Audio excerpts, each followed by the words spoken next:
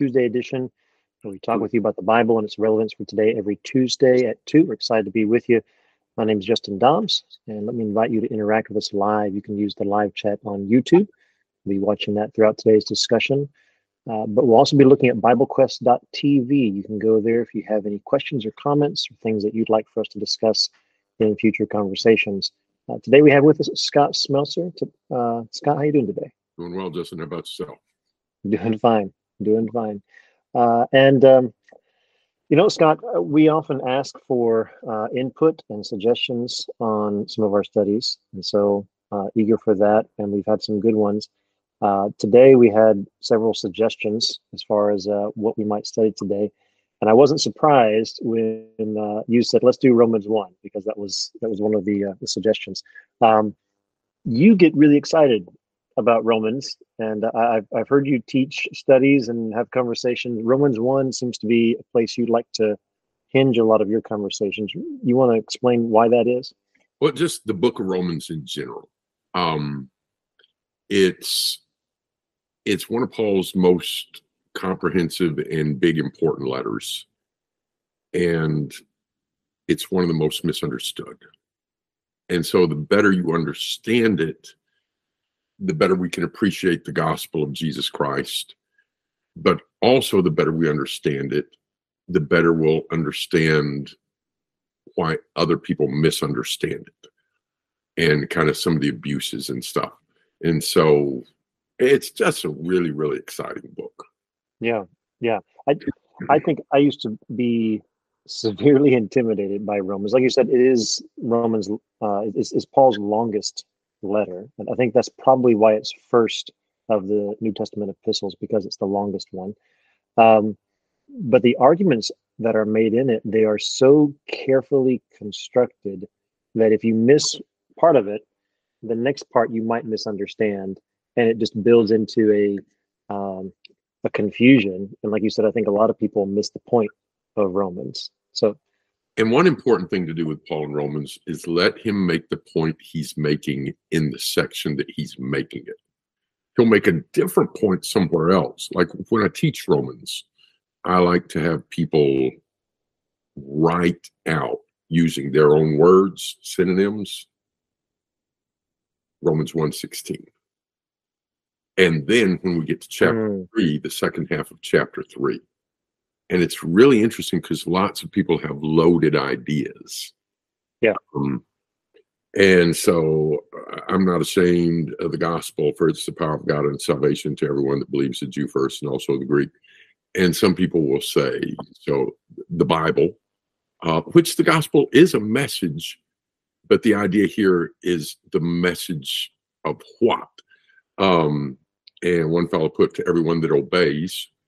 And that's not his point here. That will be his point in chapter 6. Right. But he's dealing with Jews who often thought that they tied obedience with redemption. And so let Paul make the point in Romans 3, because law in our works will not redeem us. They will not atone. The blood of Jesus does that. That's what we put our faith in. And then also let Paul make the point he makes in Romans chapter 6, where he says, now, does this being saved by grace mean we don't have to obey? Absolutely not.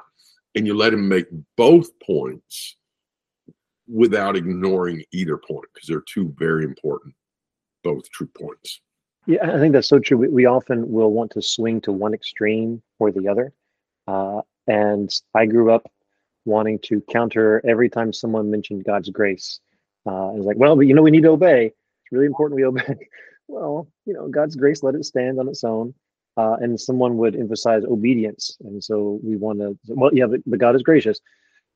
Well, if you just make the point that's coming, and you don't have to try to give a caveat to every statement. Paul will cover the bases pretty well in Romans. But I've heard you talk a lot about Romans 1 in particular. And Romans 1, I think, it's helpful because it's the bad news of the gospel. I was talking with someone just last week, very, very new to Bible study, but they were starting to appreciate that God is a person, and he has desires and interests and a purpose. And so how do you relate to this person? And isn't he just kind of a loving individual who just, wants to bring out the best of us and accepts us as we are and really wants us to gain self-respect and self-actualization and all of those really, good things. But I had to say no. And it sounds so terrible, but it's like, no, the gospel never led me to self-respect. It led me to a humility that appreciates God's undying love. But you can't get there without the humility, and Romans 1 slaps you in the face with it. Yeah. Romans 1 slaps the Gentile in the face with his sin. And then as the Jew might think, yes, that's true, then Romans 2 slaps the Jew in the face with their sin. And then it comes up in chapter 3, you've all sinned, and nobody's getting there on the basis of these things. You're all in the same boat. You all need the blood of Christ to put your trust in that. As you described their kind of picture of God, that it's such a millennial picture too. And it's such a, well, I guess whatever comes after millennial. Well, this lady, she was from Europe even. So, I mean, sometimes Europe is like 5-10 years ahead of us here in the United States. And so, it is but there's nothing new about it, really. Self-acceptance, self-approval. And this is a side note, but let me just throw it out there. I saw there was a survey, there was a study released, and it found out that the children of conservative parents that discipline their children or, had expectations and rules and stuff, their children have fewer mental health problems than liberal parents. That is not a surprise. That is not surprising. The idea that as parents, and we love our children, but if we just ignore our children and just treat them like whatever they want to do is right because it's so special because they did it, man, I tell you what, toddlers can do some really stupid things. So can adolescents, so can teenagers. In fact, teenagers are really good at doing stupid things. And so part of the love of a parent is to use authority and teaching to train them away from those stupid things. And so many people in our society now, it's just what you are what is so special. And no, we're not. Because until we listen to some training from our parents and some training from God, it's really easy for us as human beings to be really, really selfish. Yeah. And being selfish doesn't make you special. It makes you a mess. It's a spiritual disaster. And verse 18 says, the wrath of God is revealed from heaven against all ungodliness and unrighteousness of men who hinder the truth in unrighteousness. And that's where we are today. Yeah. And we still, I want to kind of help balance that out because, what we do in sin is stupid. Sin is, always stupid, and we hurt ourselves and we hurt other people and we offend God. And so we say, well, wow, we're not all that special. And yet, the amazing thing is that God looks down on us and says, I still want to save them. I still want to love them and forgive them, but it requires something. And I think that's part of the theme of Romans, or maybe even the theme of Romans, is how is it that God can be just and call evil what it is, and then at the same time provide a way where we who've done evil can be righteous in His sight. Because God's not the kind of God who just says, well, we'll give you a pass. We would be very upset if God gave people a pass who had hurt us. It's easy for us to say God's forgiving when it's forgiving us. But when we see other people who've done wrong, maybe even victimized us, we expect God to do something about it. And if God did something about it to everybody, who'd be left? Yeah. So we got to figure out how God is righteous to forgive in all this. I think that is the theme. And so at the end of chapter 3 and verse 26, this righteousness that He presents, it's so that He Himself might be just and the justifier of him that has faith in Jesus. So if you were a judge and I've committed a crime and I'm brought before you, and you look up and you say, oh, there's Scott. I know Scott. Scott's a friend of mine. You know, he knows my family. I know his family. You know, we do Bible class. I'm just going to dismiss this case. Would you be merciful? Yes. Would you be just?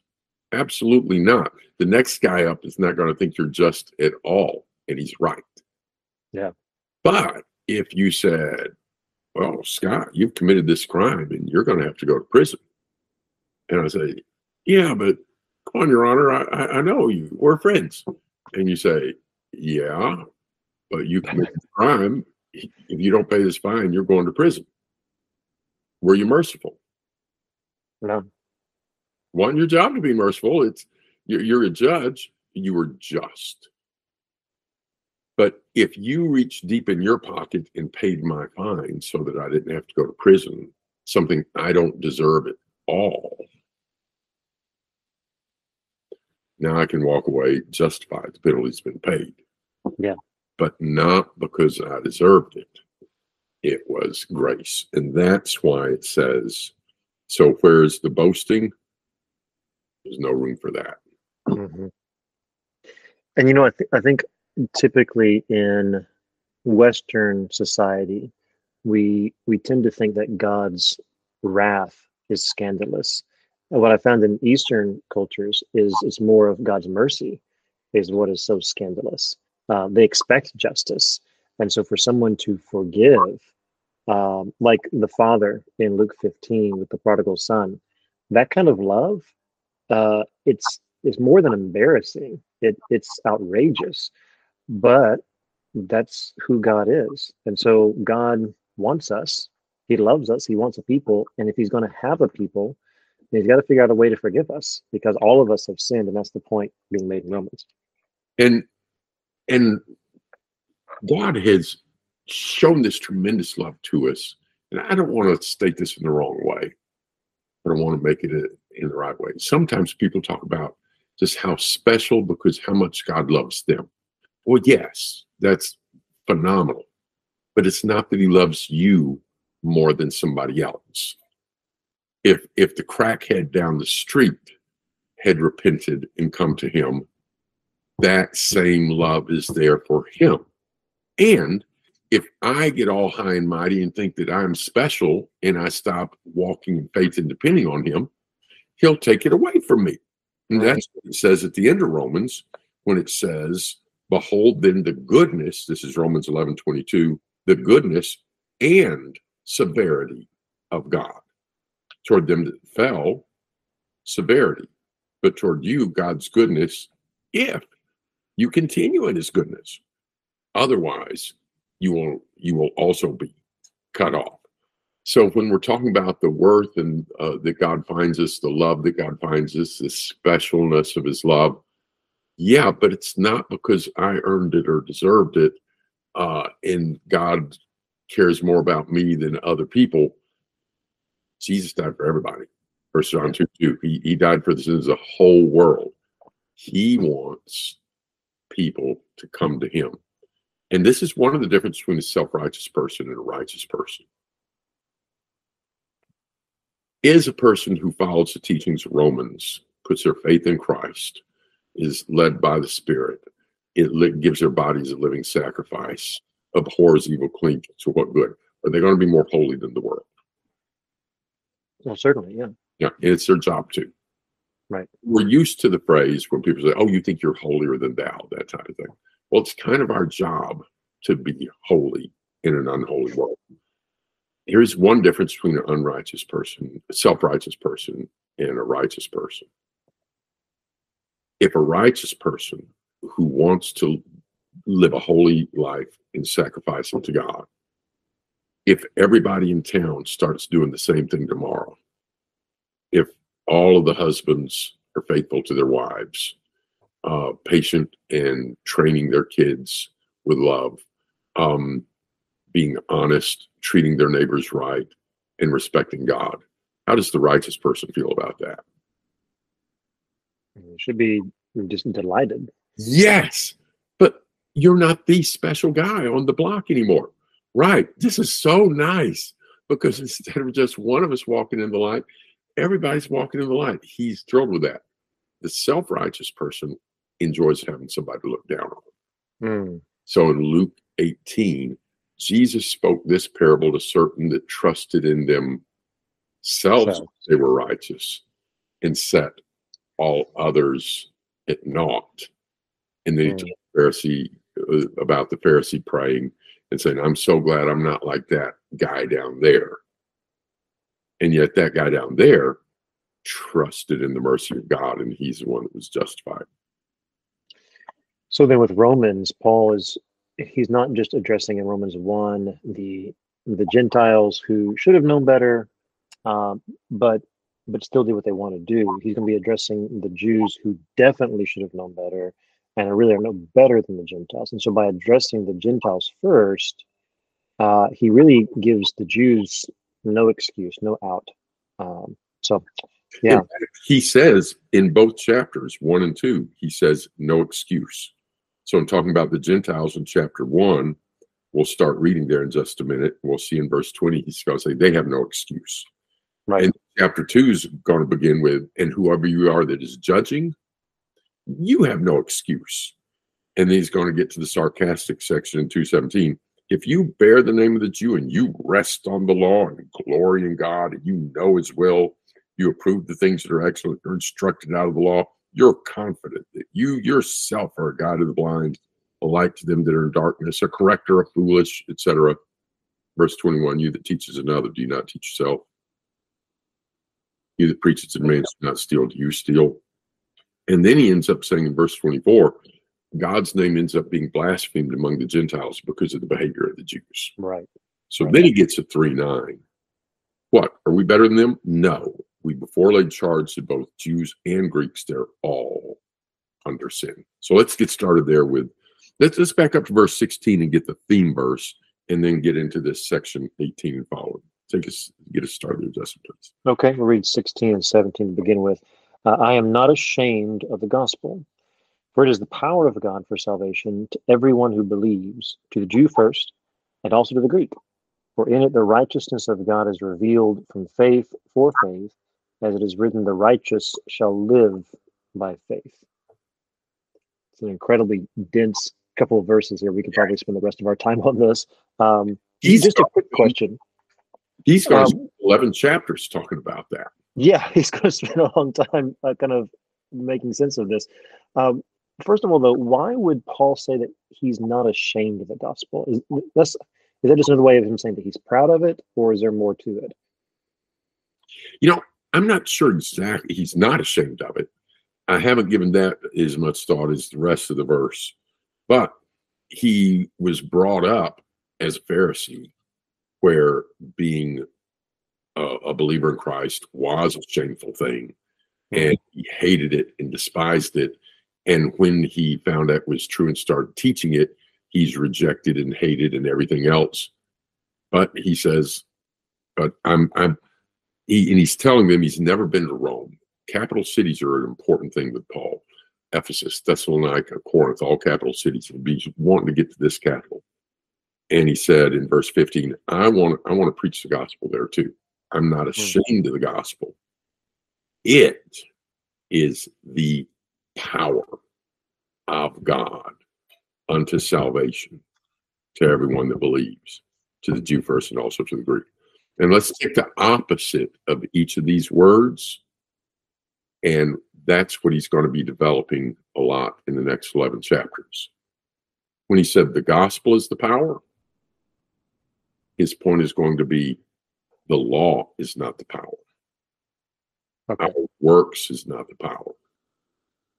It's the gospel, the good news that Jesus died for our sins and rose from the dead. And we says the gospel is the power. What's the opposite of power? Weakness. Yeah, Romans chapter 10. The law was weak and take care of the sin. The law is the power of God. Romans chapter 10. I'm praying for my Jewish brethren that don't believe. because they've got a zeal, but it's not according to knowledge, because they're seeking to establish a righteousness of their themselves. own. Yeah. This is the power of God. The gospel is the power of God unto Everyone. well, first in verse 16. Yeah. It is to everyone, to the Jew first. Yeah, but Also the salvation, Greek. word salvation. Oh, What's yeah, yeah, yeah. salvation? Yeah. Mm. Being lost. Yeah. So Romans 7, the man with just the law and the commandments in his life, it's death. Right. So the power, and so I'm not ashamed of the gospel. It's the power, not law, not our works. It's the power, not weakness. It's the power of God, not of ourselves. Unto salvation, not death. To everyone that believes. The opposite of that is those that have kept the Mosaic law. Those that have done all these good things. And like one of the rabbis said, why does God allow there to be poor people? And he said, so that we've got a way to get merit and forgiveness of sin. No. Cool. Yeah. So Titus 3, Paul's going to say, we used to be sinners too, but by mercy he saved us, not by works we did ourselves in righteousness. That's not what saves us, but by his mercy he saves us. And to the Jew first and also to the Gentile or Greek. Because the old Jewish idea is it's to the Jew. And if a Gentile wants to come in and get in on it, he needs to become a Jew himself. Yeah, and that gets into Galatians and Acts 15 and all that. Right. All right, so there's this beautiful introduction. One thought about this shame. I wonder, Paul in 2 Timothy talks a lot about not being ashamed. Yeah. And I wonder there, of course, it's a different book, different context, but I wonder if it's not connected because Paul's in prison, not going to get out. He's going to be killed. And he's telling Timothy, look, this was worth it. And so I wonder, because in Romans later, he's going to be talking about suffering, like Romans 8. Yep. If we're willing to suffer with Christ. And so if you're looking at this just from a fleshly perspective, we look at this carpenter from backwater Palestine who was publicly executed on the cross.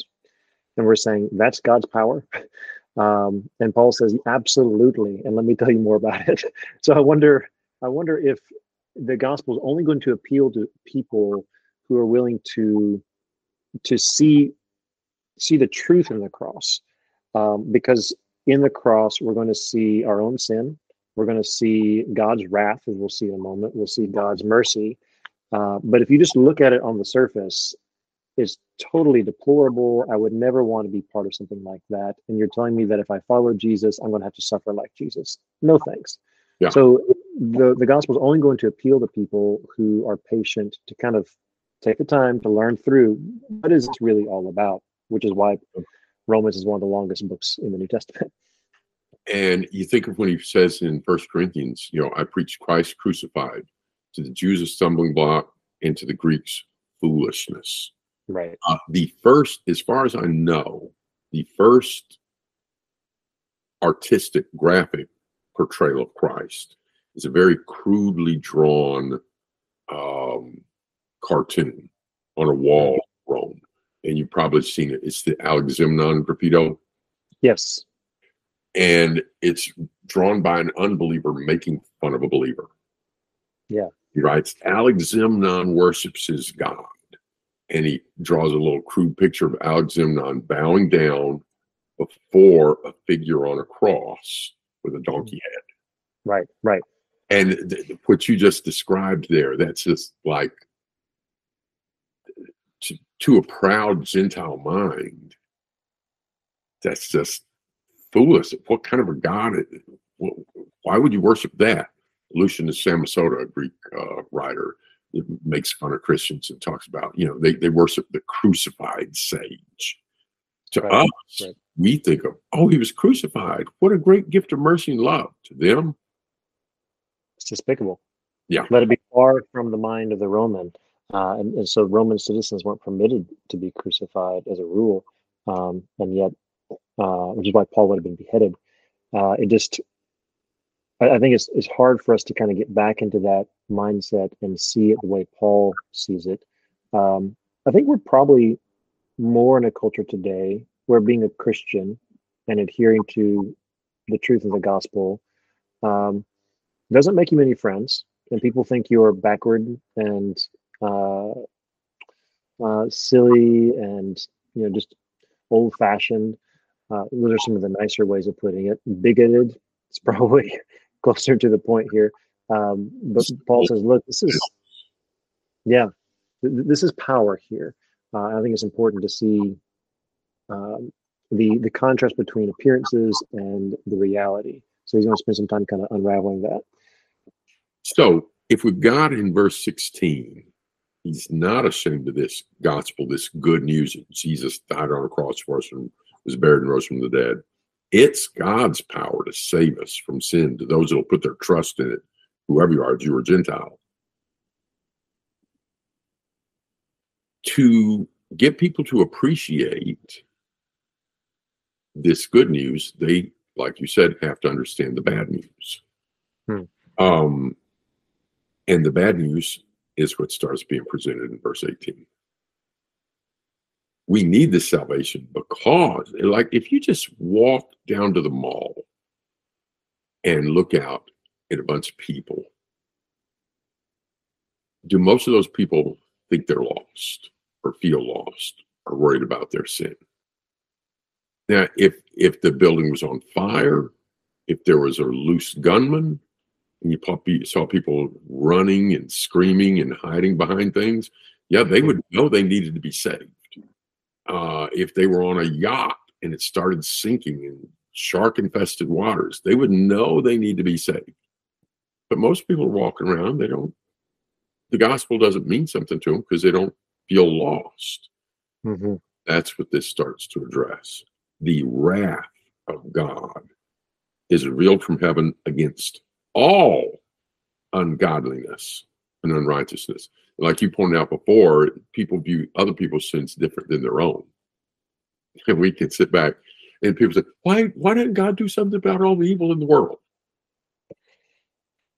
Well, thank God he hasn't. Yeah, there's going to be a point when he is. Right. It's going to be it. But if I haven't come to him through this gospel, it's like in Amos. Woe to you that say, ask for the day of the Lord. It's not going to be light for you. It is going to be darkness. Against all ungodliness and unrighteous in men who hinder the truth and unrighteousness. And then he addresses a quibble. So I'll do the quibble and then you respond with the text. If I'm a Gentile, and I'll say, well, I mean, yeah, Jews, they should be kind of held accountable because they had Moses and the law and the prophets, and we didn't. We didn't know. So we should kind of get a pass. Well, what can be known about God is plain because God has shown it. That's verse 19. Verse 20, his invisible attributes, namely his eternal power and divine nature, have been clearly perceived ever since the creation of the world and the things that have been made, so without excuse. It's interesting. You're talking about at the mall or shopping center or just somewhere, do most people think they're lost?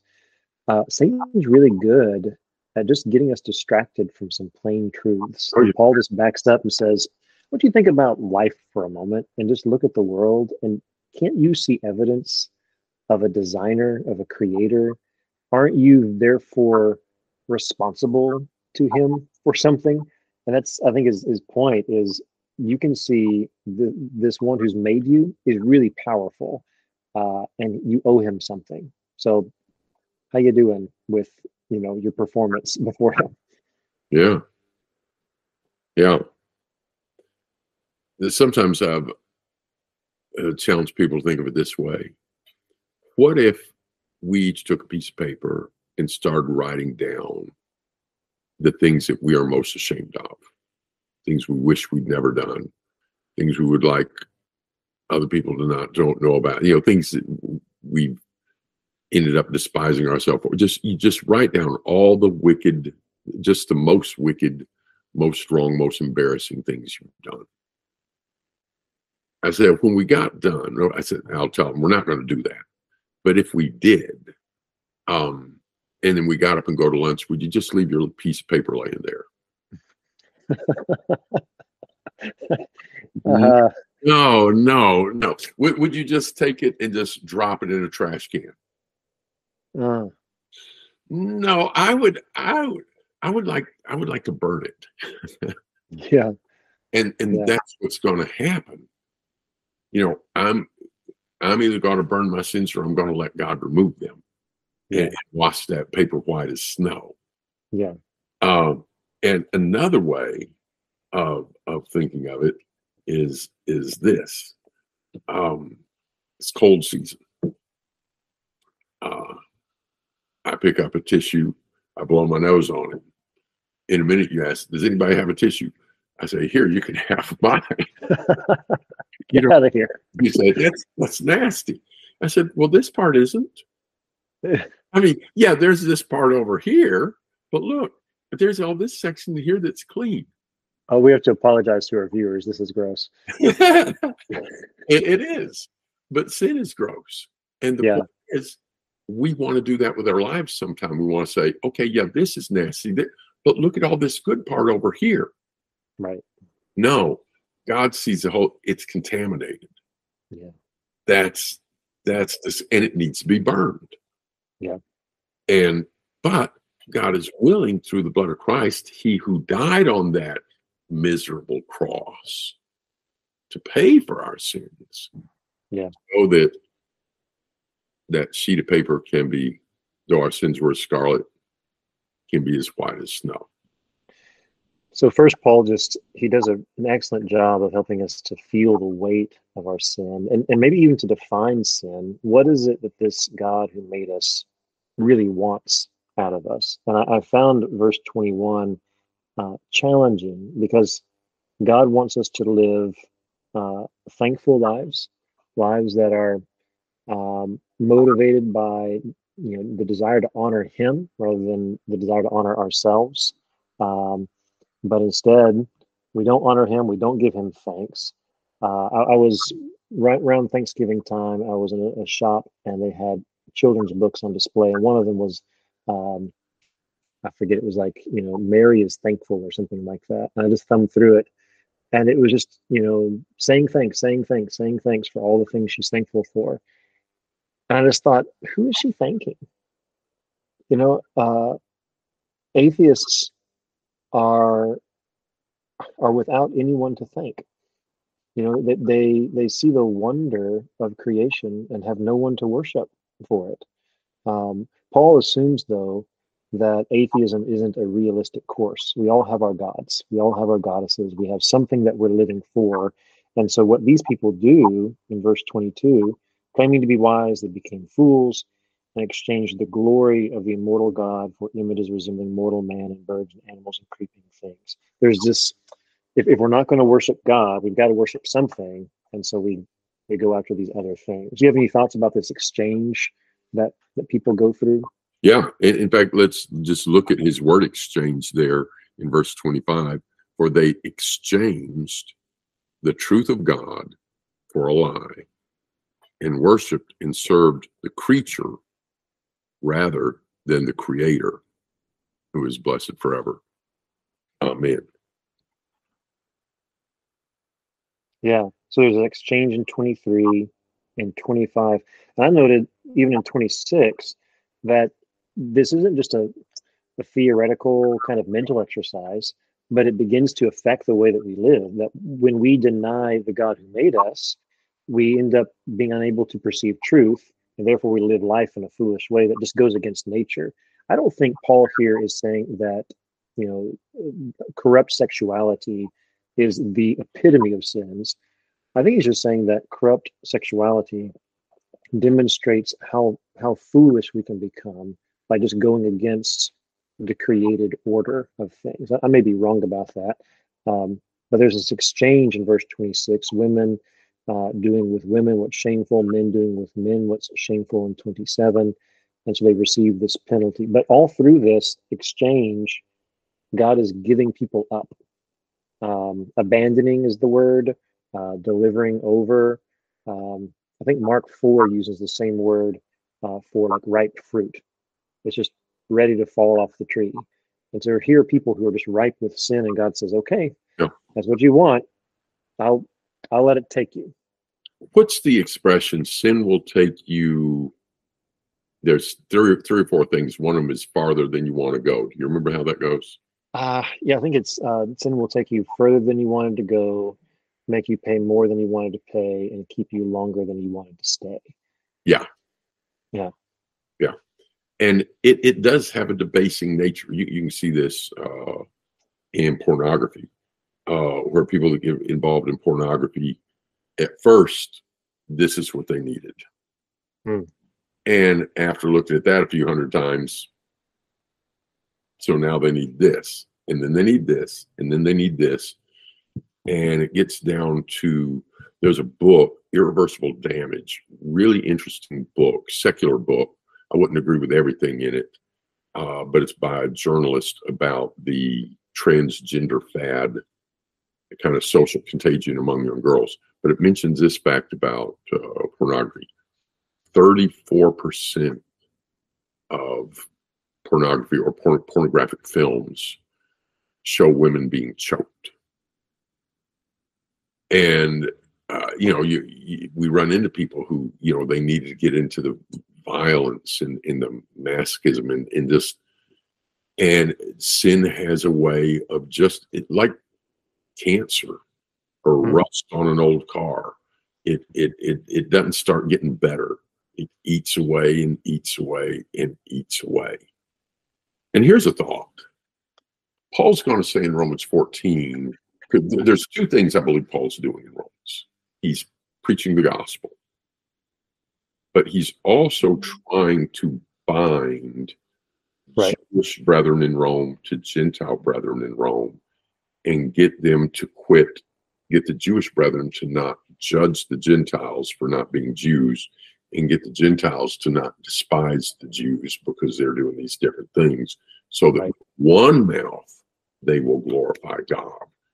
He says, because Jesus accepts you both, so you've got to accept each other. That's Romans 14 and 15. But in that section, he talks about that nothing is unclean in and of itself. I've never mixed, but I'm not going to try. If you're the Gentile, don't invite the Jewish brother over and serve ham, for example, would just be one. Right. But that's kind of deep when you start thinking about it. I believe God created a good world,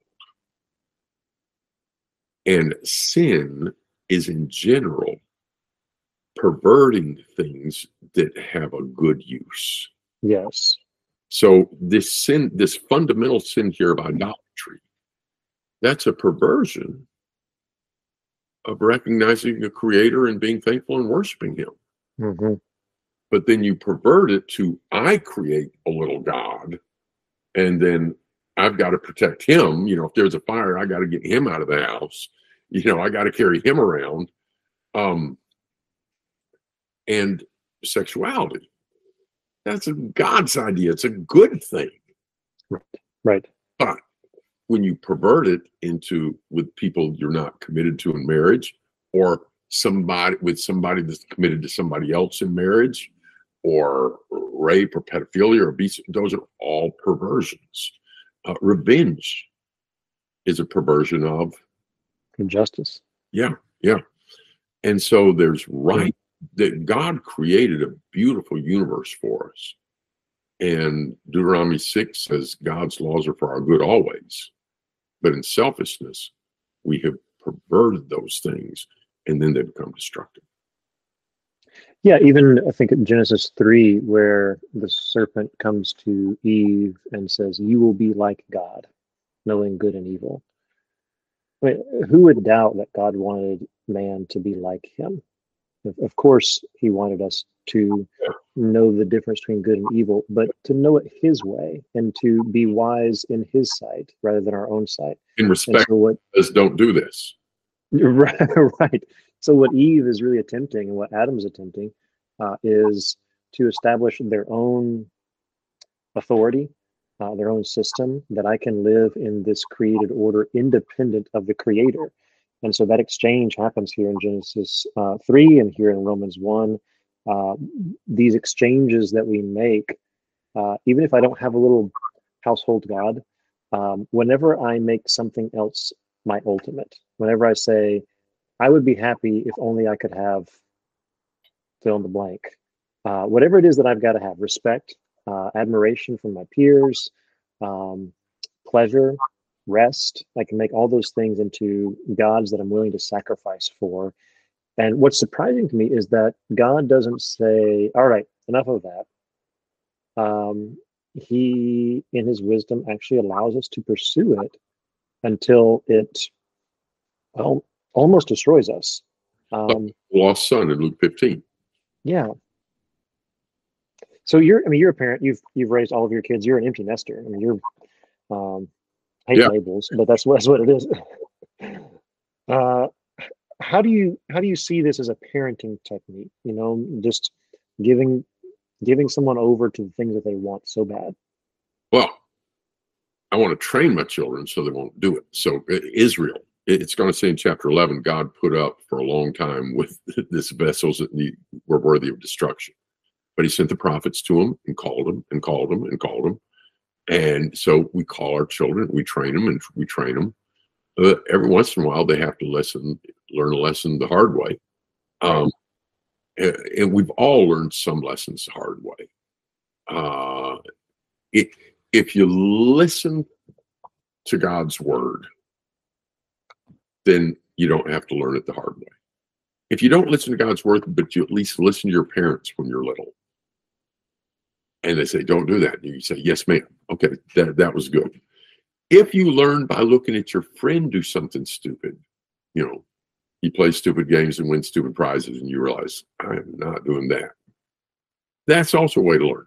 Most of us have also learned some lessons, not because we listened to God, not because we listened to our folks, not because we saw how it worked for other people, but we went and banged our own head on it. And then we realized, oh, and that's prodigal son. When nobody gave to him, don't bail out people. The consequences are valuable in life. Yeah. If we insist on taking out the consequences, then we're cheating them of learning a lesson. Yeah, the sin is its own punishment in many ways. Just the state it leaves us in, the nakedness, the shame, the guilt, the frustrated way of, it didn't really give us what we wanted in the first place. So, thinking through all that, it's in some ways it's God's grace. It's his wrath that's demonstrated here in Romans 1, but there's this kind of grace about it where God is allowing us to see the result of sin. And isn't that good? Because it helps us to see that sin is really, really sinful. In Romans 8, he'll say God allowed the world to be subject, or he subjected the world to vanity in hope that through suffering that it would come to its senses and walk away from bondage, which is what we see with the lost son. When he's self-entitled, not fulfilling responsibility, living only for privilege, and wastes all the inheritance and ends up with a Jewish boy wishing he had it as good as a pig, he comes to himself. Let's finish here with the last verses of Romans chapter 1. So then after the idolatry and these sexual perversions, 28, even as they refused to have God in their knowledge, God gave them up to a reprobate mind to do those things which are not fitting, being filled with all unrighteousness, wickedness, covetousness, maliciousness, full of envy, murder, strife, deceit, malignity, whisperers, backbiters, hateful to God, insolent, haughty, boastful, inventors of evil things, disobedient parents, without understanding, covenant breakers, without natural affection, unmerciful. And in the Greek, this section's kind of interesting because they, like a theist believes in God, a theist doesn't. The A on the front negates it. This little section here, these are all good things with the A on the front. Oh, interesting. Without understanding, without natural affection, etc. Knowing the ordinance of God, that they that practice such things are worthy of death, and not only do the same, but consent with them that practice them. So knowledge has been flipped on its head, and we feel guilt, we feel shame, we know right from wrong just because we were created to exist in this rightly ordered world, and we say no thanks, I'm going to do it my way. Right. And then we try to cover up the truth even more by convincing other people what's wrong. It's no wonder that God is angry about sin. The amazing thing is, you follow this story through the end, is that the gospel doesn't just reveal his wrath, but how he satisfies that wrath Yes. through Jesus on the cross. Yeah. We won't have time to get there today. So I just encourage the listeners, if you've not read Romans, continue to read Romans 2 through 3. But it's just, I think Romans 1 is so helpful to kind of pin us on seeing that sin is a lot worse than I thought it was. Yeah. And it's a problem that as a human being, I'm not able to solve myself. I need someone to save me, and that's the gospel. Do you have any closing thoughts, Scott? No, well summed up. Well, thanks everybody for joining in today. Concludes our discussion. So thank you for tuning in. And if you found this study helpful, please share it with other people. And again, if you have thoughts or questions you'd like us to look into in future studies and discussions, you can visit our website at BibleQuest.tv. Thanks for joining in. God be with you. And if he's willing, we'll see you next week.